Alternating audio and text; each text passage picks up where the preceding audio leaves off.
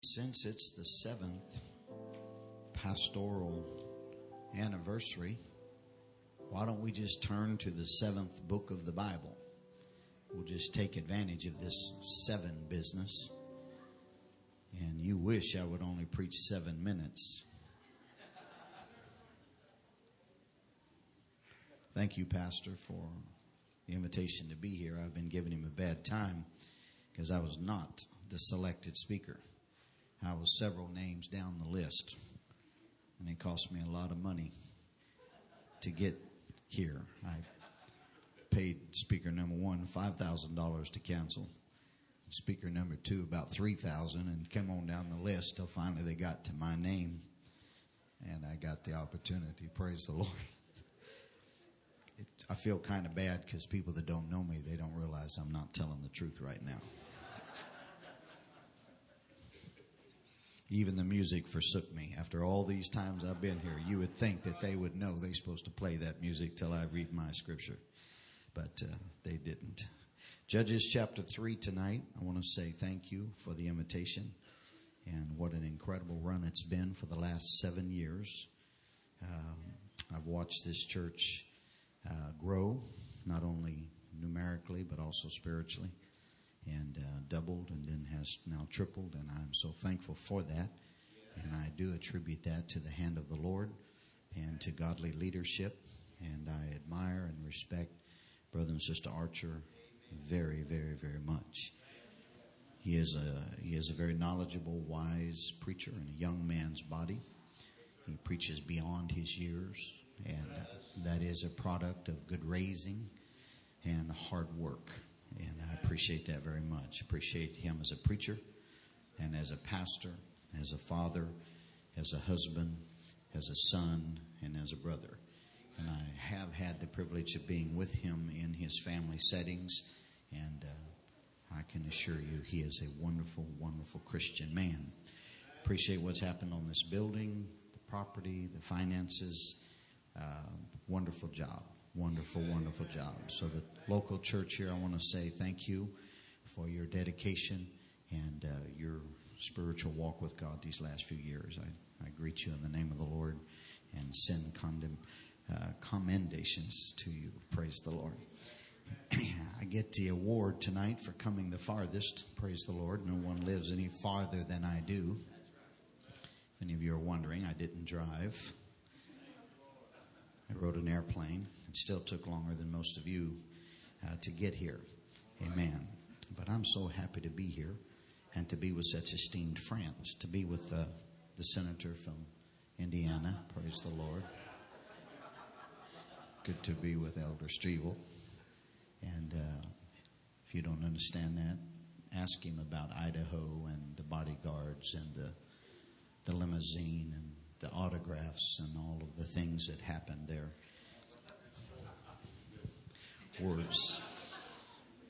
Words cannot express my deep love and appreciation for this good man. And I can sincerely tell you that next to my pastor, H. Terry, no one's ever had the impact on me that Gary Strevel's had. He's just an amazing, amazing man in our day, and I love him. And you get the big teddy bear, Dad Archer. Hallelujah. He's a big man. Look at this. Look at this. Do I look like a little boy or what?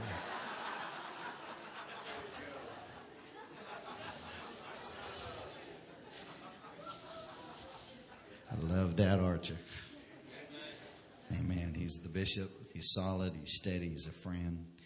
Amen. To all the ministers that are here, I'm so happy to see you. And Brother Johns, it's been a long time, but I'm so happy to see you. And my Sister Johns, I forgot how good you could sing. What a wonderful job you did tonight.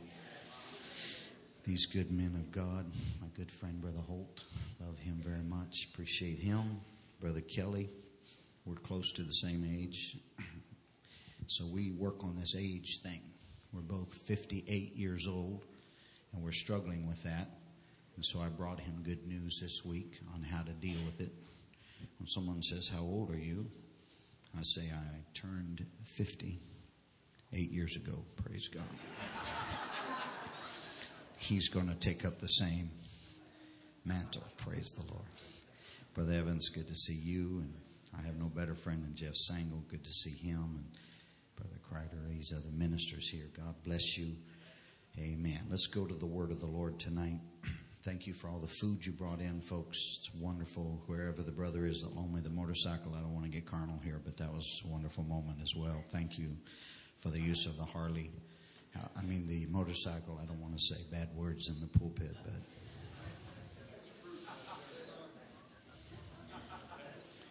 you know, the least you guys could do, if somebody flies 3,000 miles from Seattle where it rains quite a bit, at least you guys could have sunshine when I come. It was a torrential downpour. And, if you're not smart enough to figure out motorcycles don't have covers over them. And I was so excited to be in Florida where you don't have to wear a helmet. You see how much cover I have. It's a bad day. Praise the Lord. I've been here a number of times, and, I like to preach high heel-kicking messages. I like to be a happy preacher, and I am very happy tonight. But I'll be more serious tonight. Those of you that have never heard me, this may be a little, you almost feel bad. I tell God, this is really not fair, God, because they're going to go away from here, and that's what they're going to think I am all the time. And when I complain to God, He just doesn't really care what I think. He just kind of tells me to go ahead and preach. So this is a little abnormal for me, what I'm going to preach tonight. But Judges chapter 3, verse 5, 6, and 7 says, "And the children of Israel dwelt among the Canaanites, the Hittites, Amorites, Perizzites, Hivites, Jebusites." My pastor always said, "and the Carmelites," which are Church of Christ people, but I don't add to that, but he did. "And they took their daughters to be their wives, and gave their daughters to their sons, and served their gods.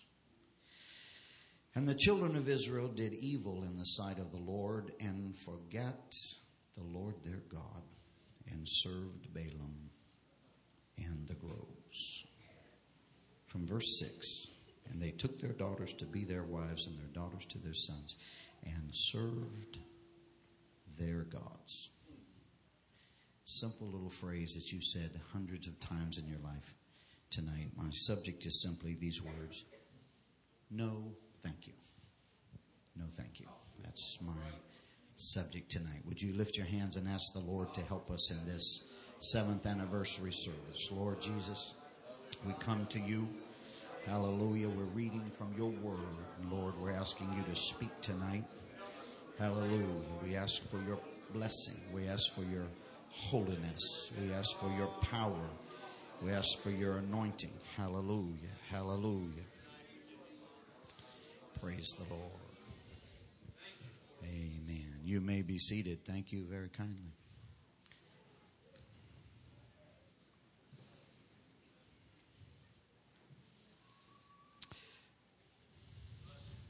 The book of Judges opens to us one of the darkest times of man's history. I want to tell you tonight that in this book called Judges, the people of God should have been celebrating victories and conquering a new land. Judges opens the window into the heart of mankind. And I'm going to tell you up front, the picture is not pretty. Several times in the book, the statement is made, every man did that which was right in his own eyes. And the result of that environment was literally catastrophic. It further emphasizes that there was no king in those days, so every man was left to follow his own decisions. This period of time in the book of the Judges lasted about 450 years. This period of time was as long as the duration of the monarchy. Because there is one book of Judges and there are 6 books of the Kings, 1st and 2nd Samuel, 1st and 2nd Kings, 1st and 2nd Chronicles, it's natural for us in reading through our Bible to feel like the time period of the kings was much longer. But it wasn't. Both of these time periods were 450 years. God gave man 450 years to reveal what happens when a man does that which is right in his own eyes.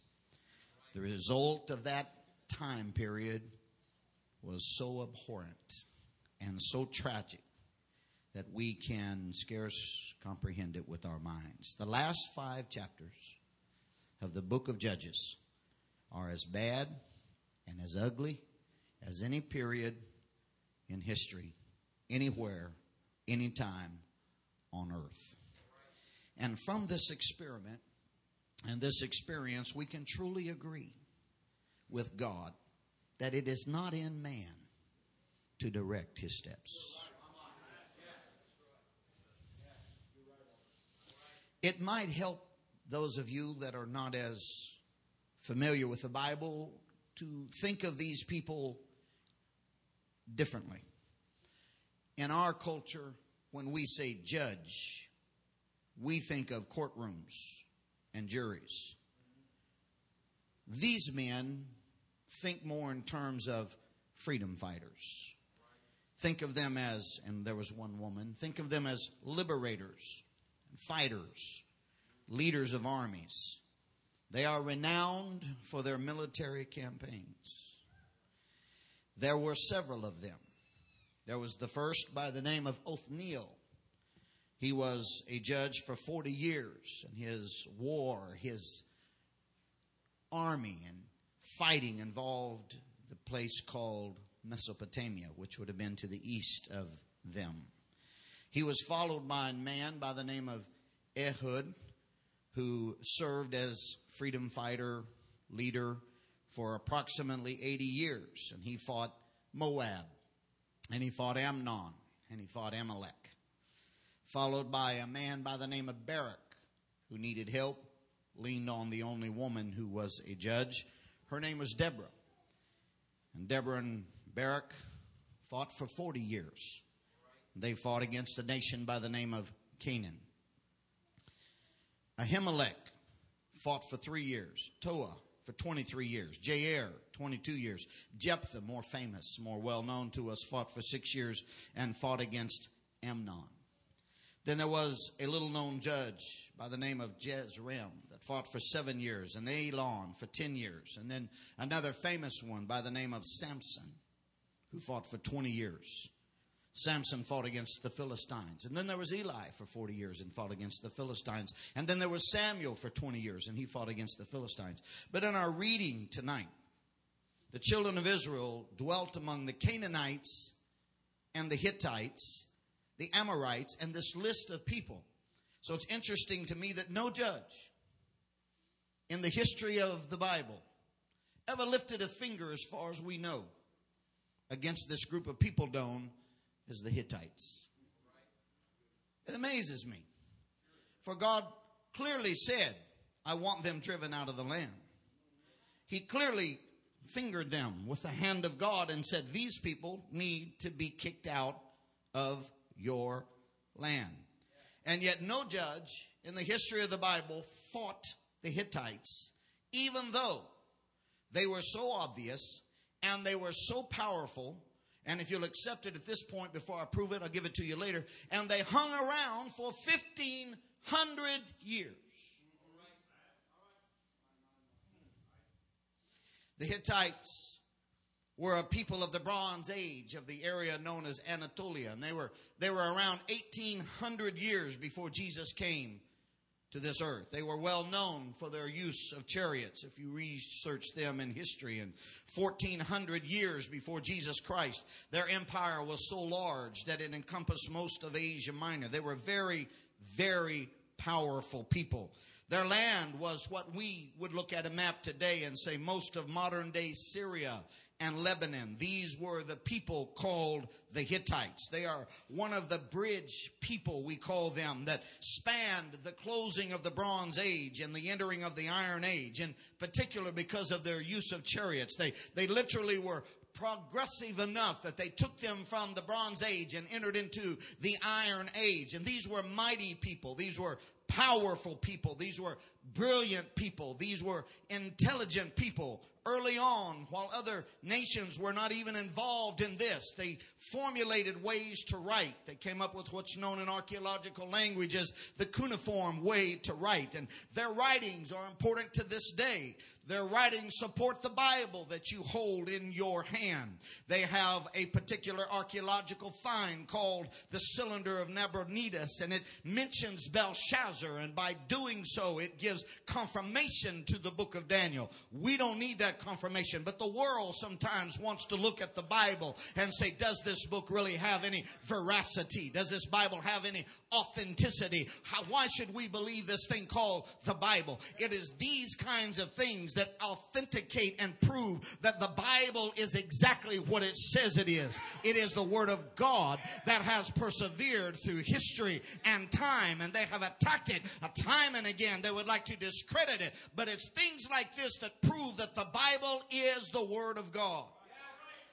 Cylinder of Nabonidus mentions Belshazzar, gives confirmation to the book of Daniel. They have another cylinder that is supported. You can see it in museums today. It's called the Cyrus cylinder. And this cylinder proves that the books of Chronicles and Ezra and Nehemiah are not pie in the sky, but they were written and they are accurate and they are correct. They have a prism called the Taylor prism. It speaks of Sennacherib's siege of Jerusalem, and it is in the British Museum. Seen it with my own eyes. It is there. They have a monolith by the name of Kerr, and it names Ahab as one of the kings. There are so many things that these people contributed. These were not minor people. These were people of a vast kingdom. These were people of great knowledge. These were people that were progressive, and they were a people that became a thorn in the side of Israel for over 1,500 years. That God said, drive them out. There were mountain dwellers. They didn't live on the plains. It was difficult to get them out. Numbers 13 and 29 lets us know they dwelt in the mountains. In Genesis chapter 15 and verse number 20, we find them introduced to us when God says, I'm going to give you their land, Abraham. In the same day the Lord made a covenant with Abram, saying, unto thy seed have I given this land, from the river of Egypt unto the great river, the Euphrates. Verse 19 says the Kenites and the Kenizzites and the Cadmonites. And verse 20 says, and the Hittites. Abraham, this land is yours. I'm giving you this land. In Genesis 23 and 10, Abraham buys the burial plot. And Ephraim dwelt among the children of Heth, and Ephraim the Hittites. Ephraim the Hittite answered Abraham in the audience of the children of Heth, even all that went into the gates of the city, saying, nay, my Lord, hear me, the field that I give thee, and the cave that is therein, I give it thee in the presence of the sons of my people. I give it thee, bury there thy dead. Isn't it amazing, Brother Holt, that God said to Abraham, everywhere you place your foot, I'm going to give it to you. Isn't it amazing that God said, can you count the stars of heaven? That's how many descendants you're going to have. Isn't it amazing that God said, can you count the sands of the sea? That's how many your descendants are going to be. But would you be interested to know that when he died, the only land he possessed was a 3-foot wide, 6-foot long burial plot, and it was purchased from a Hittite. That's where he got it. Would you be interested to know that with that promise hanging over him like a looming cloud that would break forth with its abundant rain, he only had one child when he died. And so the God that said, I'm going to give you all of this land, allowed him to have one burial plot when he died. The God that said, I'm going to make your descendants as the sand of the sea, gave him one. Don't sit there tonight and say that this is all there is. There's got to be something born in the heart of a preacher. There's got to be something born in the heart of a pastor that says, God said it, and I believe it. And if it doesn't happen before I die, he's still God. And he said it, and it's going to happen because he said it.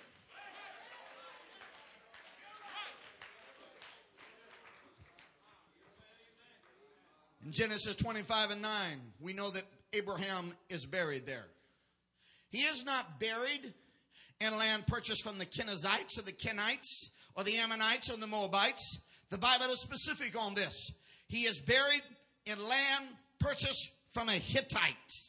There Abraham gave up the ghost and died in a good old age, an old man full of years, and was gathered to his people. And his sons Isaac and Ishmael buried him in the cave of Machpelah in the field of Ephraim, the son of Zohar the Hittite. In chapter 26 and verse 34 of Genesis, in chapter 36 and verse number 12, Esau takes his wives from the Hittite and brings unkind feelings from his parents. He takes Hittite women to wife. And Esau was 40 years old when he took to wife Judith, the daughter of Beri the Hittite. Do you understand that these people are completely intertwined in the Bible story? They have been around for a long time, and yet it's God that said, I'm going to give you their land, and I want you to dispossess them. I want them driven out of the land, because their gods will be a curse to you. Their form of worship will be a curse to you. They need to depart. And the longer they stayed, the closer they became entwined with the Hittites. In Genesis 27 and 46, Rebekah had enough. She says, I can't handle it if Jacob marries a Hittite. Esau's already married him. And this is what she says. Rebekah said to Isaac, I am weary of my life because of the daughters of Heth. If Jacob take a wife of the daughters of Heth, such as these, which are of the daughters of the land, what good shall my life do me? I can't stand the thought of my other son marrying a Hittite woman. Esau's already done it, Jacob. I can't stand this anymore. Genesis 49 and 29, Jacob is buried in the same grave purchased from the Hittite. Would you be interested to know tonight?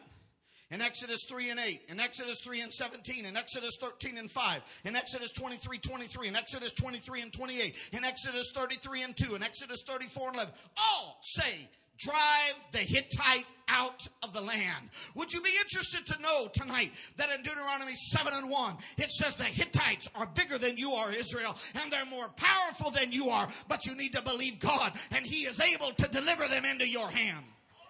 Would you be interested tonight in Joshua 3 and 10 that God says, I promise you, if you will but go to war, I will drive the Hittites out of the land. Would you be interested to know in Joshua 24 and 11, the Bible, God said, I have delivered the Hittite into your hand. And yet they were not driven out of the land. Scripture I read to you tonight. The children of Israel dwelt among the Canaanites and the Hittites. And they took their daughters to be their wives. And they gave their daughters to their sons. And they served their gods. Deuteronomy 20 and 17. But of the cities of these people, which the Lord thy God doth give thee for an inheritance, thou shalt save alive nothing that breatheth, but thou shalt utterly destroy them, namely the Hittites. That's what God said. God said, when you come up against them, I'm telling you, there is something about this group of people that if you don't deal with it, they have a way of working their way into your midst.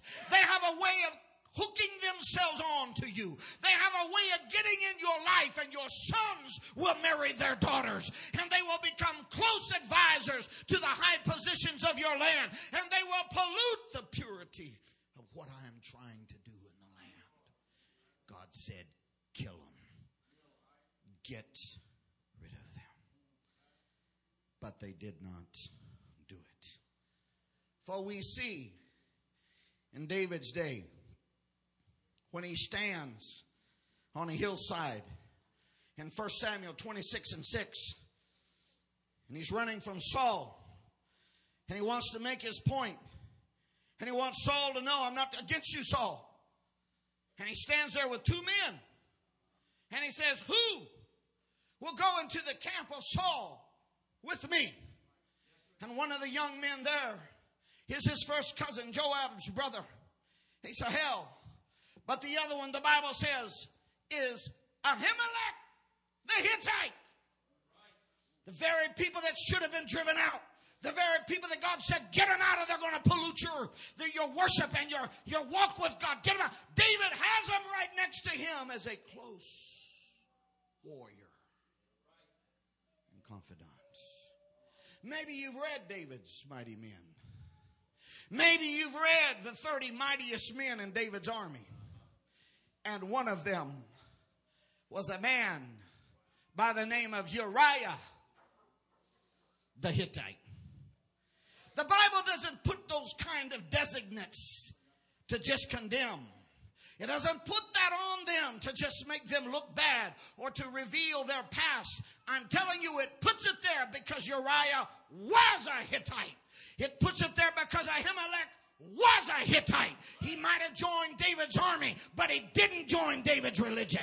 He might have been a follower and he might have been loyal, but he was not a one God worshiper. He was not in the Bible. He was a worshiper of Baal.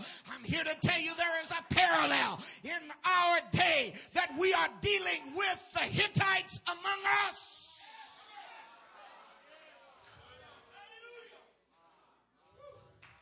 And they've been around a mighty, mighty, mighty, mighty, mighty long time. Because they weren't driven out.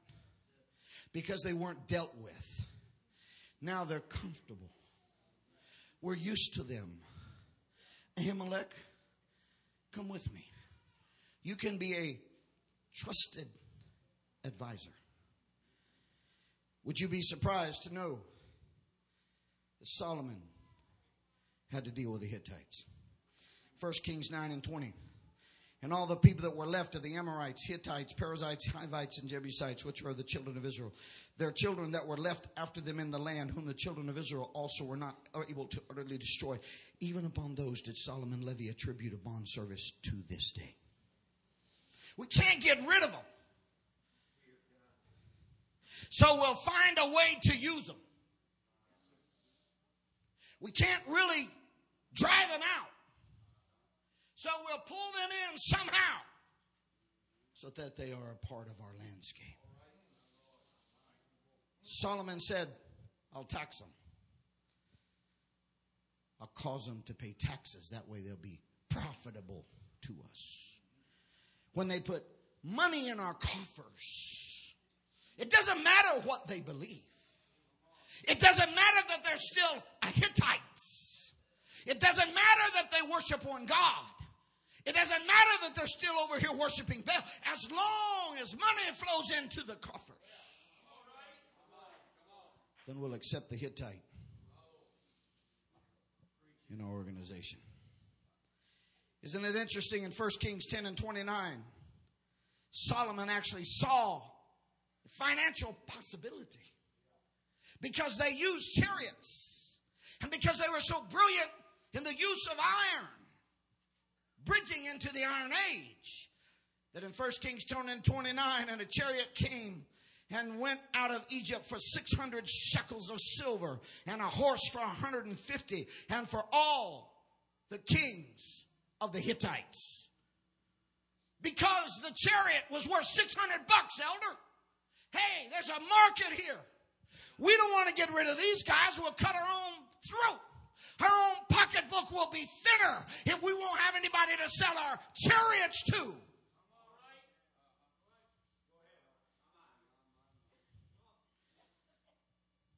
And they kept hanging around. Hanging around. I don't have time to read them all. But guess who crops up during Elisha's time? In 2 Kings 7:6. Hittites. Guess who Ezra has to deal with? Chapter 9 and verse number 1. Hittites. Guess who Ezekiel is still talking about? 1,500 years since they burst on the scene, and Abraham shakes hands for the first time and buys the little burial plot. Now we're 1,500 years down the road. And Ezekiel looks at Jerusalem that has been judged by God and has fallen into idolatry, and he curses them and says, your mother was a Hittite. You have brought your mother's spirit into the house of God.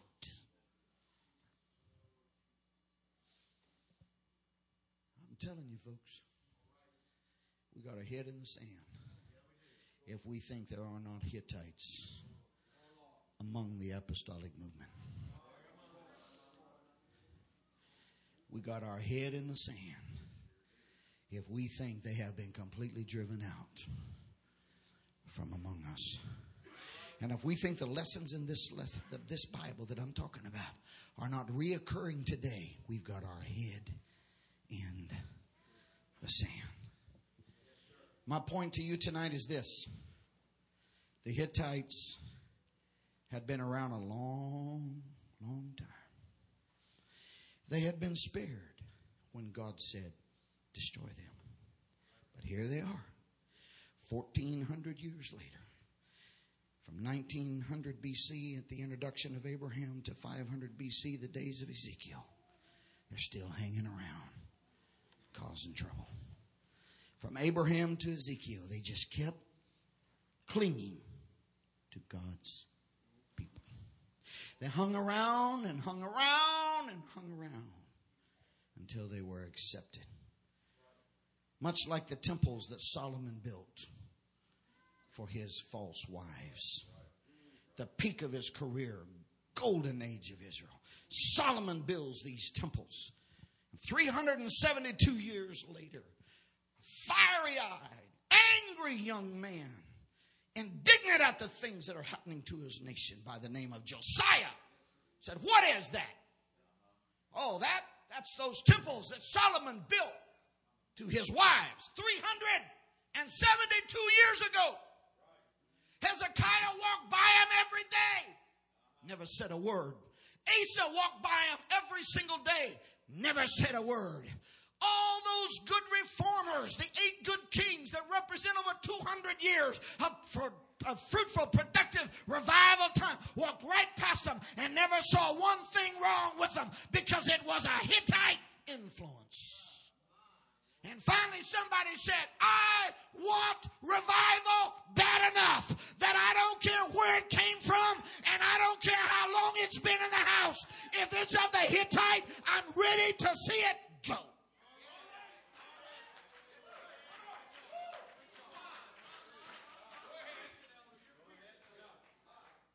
You see, we want revival,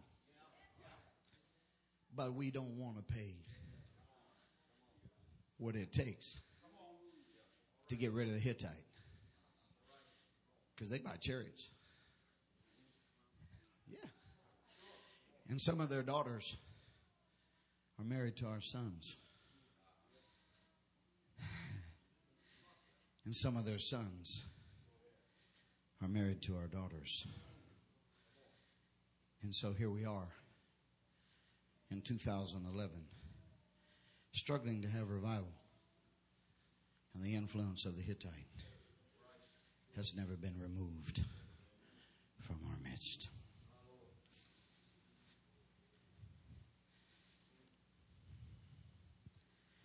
God said, get rid of them. And I'm going to tell you when to get rid of them. He said, because of their gods. Listen to what Deuteronomy 20:18 says, the verse following the one I last read to you a while ago. He said, you know why I want you to get rid of those Hittites? That they teach you not to do after their abominations.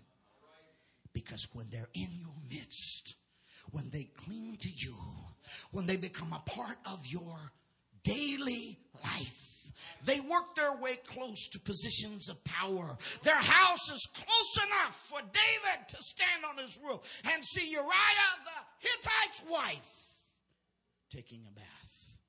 Because he was worked close to the king. They're in places of influence. They're in places of power. God hated it. I know this is a crowd with children, and I'm going to be very, very careful what I say here. But let me tell you, all of those ancient religions, had certain parts about sex. In fact, some of them had very, very major parts about sex. They had prostitutes, temple prostitutes. They had all kinds of ugly, debased, horrible things. When I look at America today, I think, you know what? We're living in a nation where sex has become so common among us. Advertising, billboards, books. Hollywood tries to cram it down our throats. Movies try to cram it down our throats. It's everywhere. You walk in and can't even buy a loaf of bread without magazines on the counter that are advertising the nudity and the half nudity of people in the magazine. And I'm thinking, my God, we live in a nation of Hittites. Is it any wonder we're struggling with what you mentioned a while ago? Is it any wonder? Somewhere the church has got to rise up in 2011 and say, I am sick to death of the influence of the Hittites. We have got to be the people of God. We have got to go back to the morality that we started with. You may be seated thinking, you're going to say I'm an old fogey, but let me tell you, it wasn't that many years ago. It wasn't okay to live together as a man and a wife until you got married. But the Hittites have let us to know it's all right. Be seated. When I was a boy, it wasn't all right to publicly announce that you were a homosexual. But the Hittites have made it so that we're not supposed to say anything about that anymore.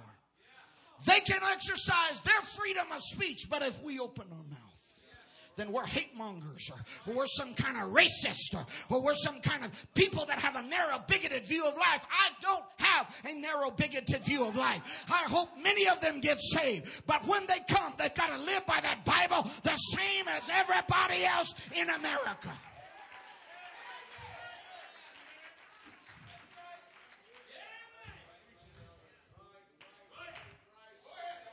You may be seated. Sports and sex are the gods of America.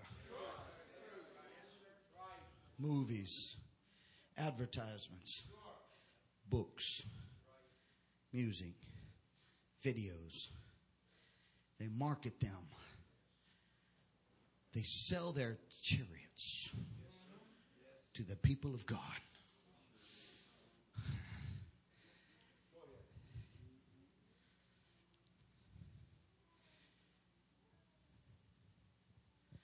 Let me tell you a little story. Some of you may have read it. It was on my blog. I wrote it. If you don't like it, it's okay.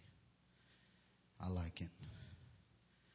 So I'm big enough if you don't like it. That's fine. I'm going to read you the story, all right?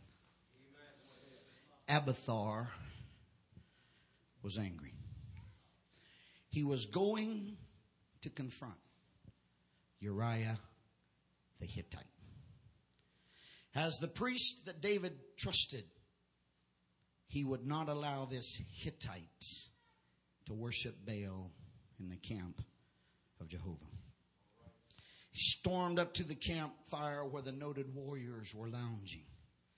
The firelight flickered on the swarthy faces of these hodgepodge freedom fighters.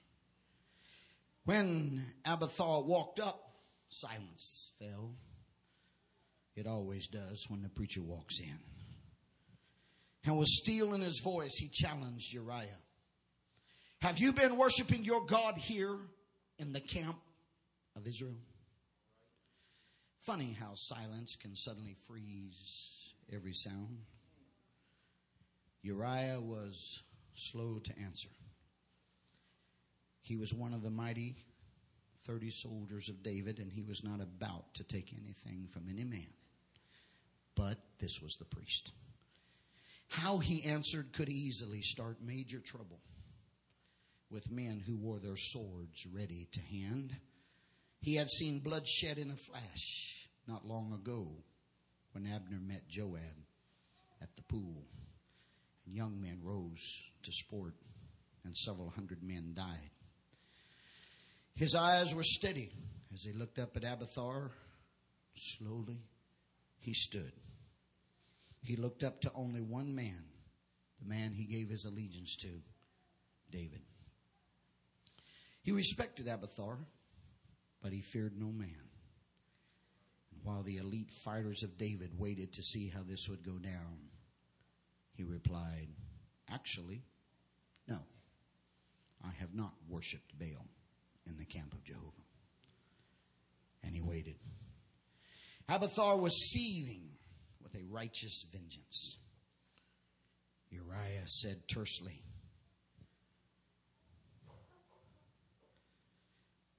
Abiathar said, what are the remains of the altar I found today? The word is that you worshipped your God of the Hittites there. I demand an answer. Abiathar half shouted. Other men began to gather around. The small fire was now surrounded by a legion of David's fighting men. Uriah said tersely, you ask if I worshipped in the camp. I did not.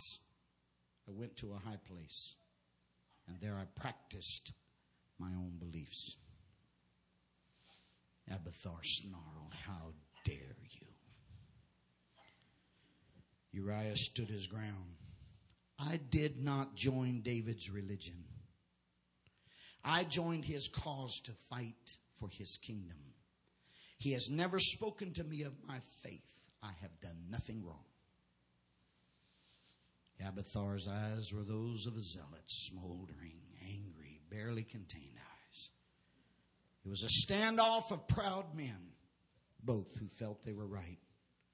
It was Joab, of all people, who de-escalated the moment. Slowly, Joab rose to his feet. All eyes shifted to the general. Joab slowly and calmly said to the priest, Uriah is not asking you to approve of his worship, Abiathar. He is asking you to ignore his religion. Everyone there could feel the release of tension. It was a word fitly spoken. Abiathar stalked off into the night. Uriah stretched his hands to the fire and said nothing. Ladies and gentlemen, brothers and sisters, it is not the things we are forced to approve that are our danger in 2011. It is the things we ignore. It isn't what the world is asking us to approve of. It's what they're asking us to ignore. It's what they're asking us to have silence in the pulpit.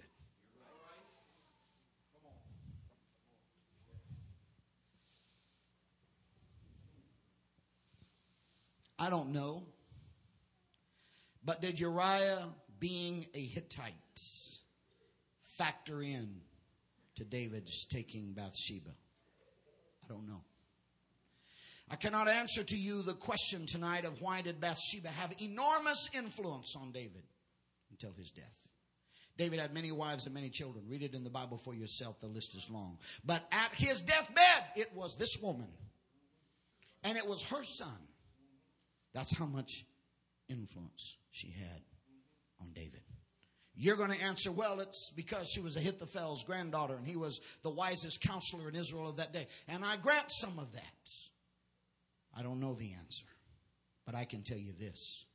Uriah was a Hittite and he lived close to the palace. And the only men that lived close to the palace were trusted men. Men that had come to the inner circle. Men of the inner 30. And David's fall was because he allowed a Hittite to get too close to his house. If you think you're spiritual enough to deal with the Hittites, then you're better than David. You're better than Solomon. You're better than Elisha. You're better than the prophets. You're better than Ezekiel. You're better than 1,500 years of judges and men of God and kings. If you think you can live next to a Hittite and let them get close to you, and it won't affect you, and it won't affect your house, and it won't affect your children, and it won't affect your future. Hittite will bring you down.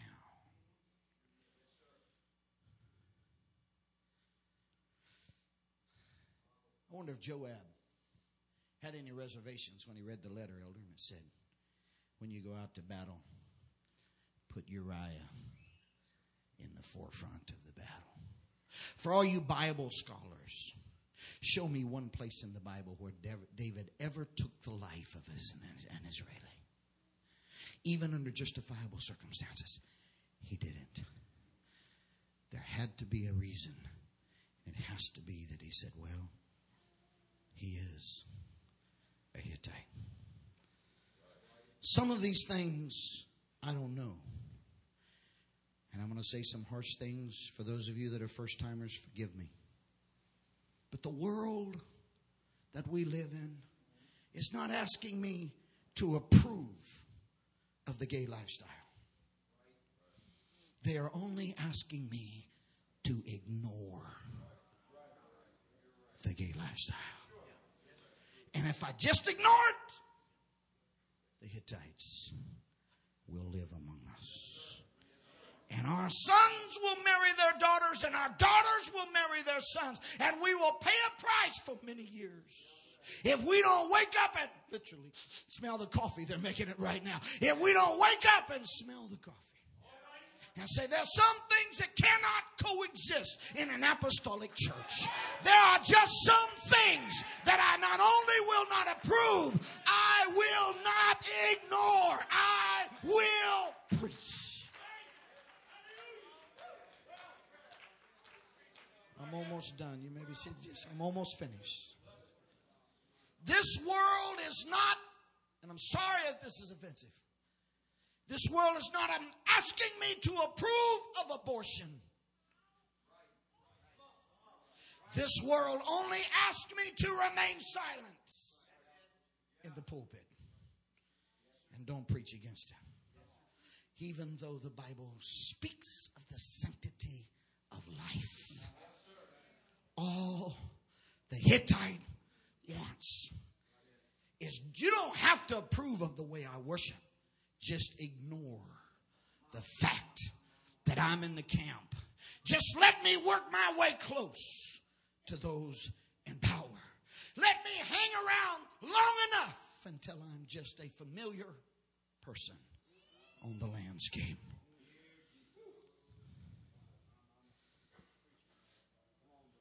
The world is not asking me to approve of social drinking. All they ask is that I would ignore it. The world is not asking me to approve of medical marijuana. They're only asking me to ignore it. That's all they ask. I wonder how many things among us might be considerations to be driven out to help us accelerate apostolic revival. I'm asking the musicians if they would come back right now. I say to the Hittites, no thank you. I may not sell as many chariots, but no thank you. I may not see my daughters married, but I'd rather them be unmarried than to be married to a Hittite. No thank you, Mr. Hittite. My congregation needs to grow. My congregation is growing, and I'm thankful. But it does not need to grow at the expense of Hittites.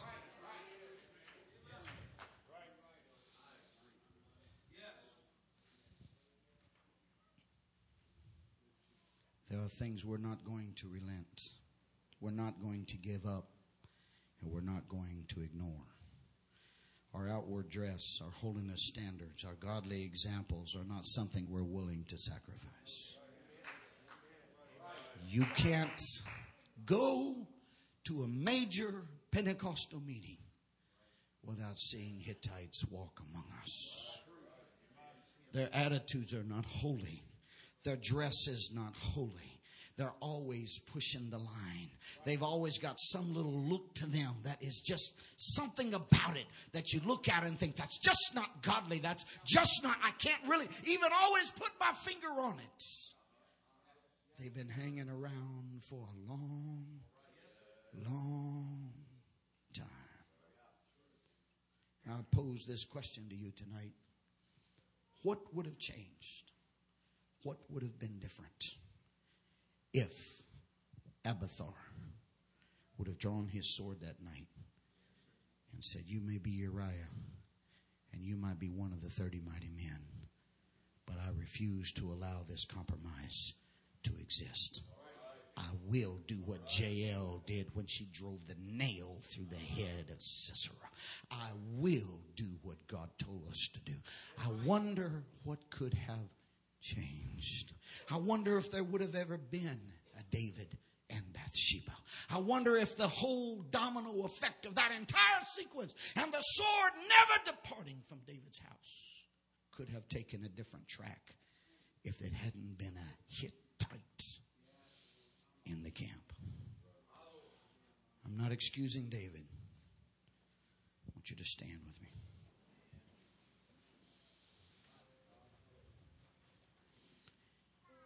I want to read you a poem tonight.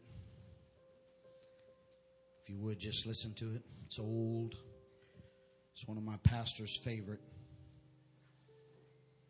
This is what it says. The church and the world walked far apart on the changing shores of time. The world was singing a giddy song, and the church a hymn sublime. Come, give me your hand, said the merry world, and walk with me this way. But the faithful church hid her gentle hands and solemnly answered, nay. I will not give you my hand at all, and I will not walk with you. Your way is the way that leads to death, and all your words are untrue. Nay, just walk with me a little space, said the world with a kindly air. The road I walk is pleasanter, and the sun shines always there. Your path is thorny and rough and rude, and mine is broad and plain. My way is paved with flowers and dews, and yours with tears and pain. The sky to me is always blue, no want, no toil, I know. The sky above you is always dark. Your lot is a lot of woe. There's room enough for you and me to travel side by side. Half shyly the church approached the world and gave him her hand of snow. And the old world grasped it and walked along, saying in accents low, your dress is too simple to please my taste. I will give you pearls to wear, rich velvets and silks for your graceful form, and diamonds to deck your hair. The church looked down at her plain white robes and then at the dazzling world and blushed as she saw his handsome lip with a smile contemptuous curl. I'll change my dress for a costlier one, said the church with a smile of grace, and then her pure white garments drifted away, and the world gave in their place beautiful satins and shining silks, roses and gems and costly pearls, while over her forehead her bright hair fell crisp in 1,000 curls. Your house is too plain, said the proud old world. I'll build you one like mine, with walls of marble and towers of gold and furniture ever so fine. So he built her a costly and beautiful house, most splendid it was to behold. Her sons and beautiful daughters dwelt there, gleaming in purple and gold. Rich fairs and shows in the halls were held, and the world and his children were there. Laughter and music and feast were heard in the place that was meant for prayer. There were cushioned seats for the rich and the gay to sit in their pomp and pride. But the poor who were clad in shabby array sat meekly down outside. You give too much to the poor, said the world, far more than you ought to do. If they're in need of shelter and food, why need it trouble you? Go, take your money and buy rich robes, buy horses and carriages, fine, buy pearls and jewels and dainty food, buy the rarest and the costliest wine. My children, they dote on all these things, and if you their love would win, you must do as they do and walk in the ways that they are walking in. So the poor were turned from her door in scorn, and she heard not the orphans cry, but she drew her beautiful robes aside as the widows went weeping by. Then the sons of the world and the sons of the church walked closely, hand and heart, and only the Master, who knoweth all, could tell the two apart. Then the church sat down at her ease and said, I'm rich and my goods increased. I have need of nothing or aught to do but to laugh and dance and feast. So the sly world heard, and he laughed in his sleeve and mockingly set aside, the church is fallen, the beautiful church, and her shame is her boast and her pride. The angel drew near to the mercy seat and whispered in sighs her name. Then the loud anthems of rapture were hushed, and heads were covered with shame. And a voice was heard at last by the church from him who sat on the throne. I know thy works, and how thou hast said, I am rich and hast not known. Thou art naked, poor and blind, wretched before my face. Therefore from my presence cast I thee out, and blot thy name from its place. My next little statement that I close with is me. It's not for any man on this platform, anybody in this. Please, I'm not taking shots at anybody. But I've reached a place in my life, I'm 58 years old. I want a clean church, a holy church, a righteous church. And I want my voice to be loud and clear. Mr. Hittite, I don't want to sell you chariots. I don't want you in my midst. I don't want your influence. So this little part right here, I'm not shooting at anybody. But Mr. Hittite, I don't want your colored lights on my platform. Mr. Hittite, I want it loud and clear. I don't want your music. I don't want your worship. I don't want your style of preaching. I don't want your lingo. I don't want to run with you, Mr. Hittite. I don't want to hang with you, Mr. Hittite. I don't want to be like you, Mr. Hittite. You are a Hittite, sir, and we do not serve the same God. I don't want your women. I don't want your chariots. I'm tired of you hanging around. I want you to bow your head and close your eyes. Elder Archer, would you just come stand right here in front of this pulpit? This first little part is for the men of this local assembly. If there's men here that in their heart, they say, Pastor, we're with you, and we want you to keep the Hittites out of our church. Give me the key of G. We're going to sing an old song. And as we sing this song, if you really mean that, I want you to step out and come stand around your pastor to let him know you can lean on me.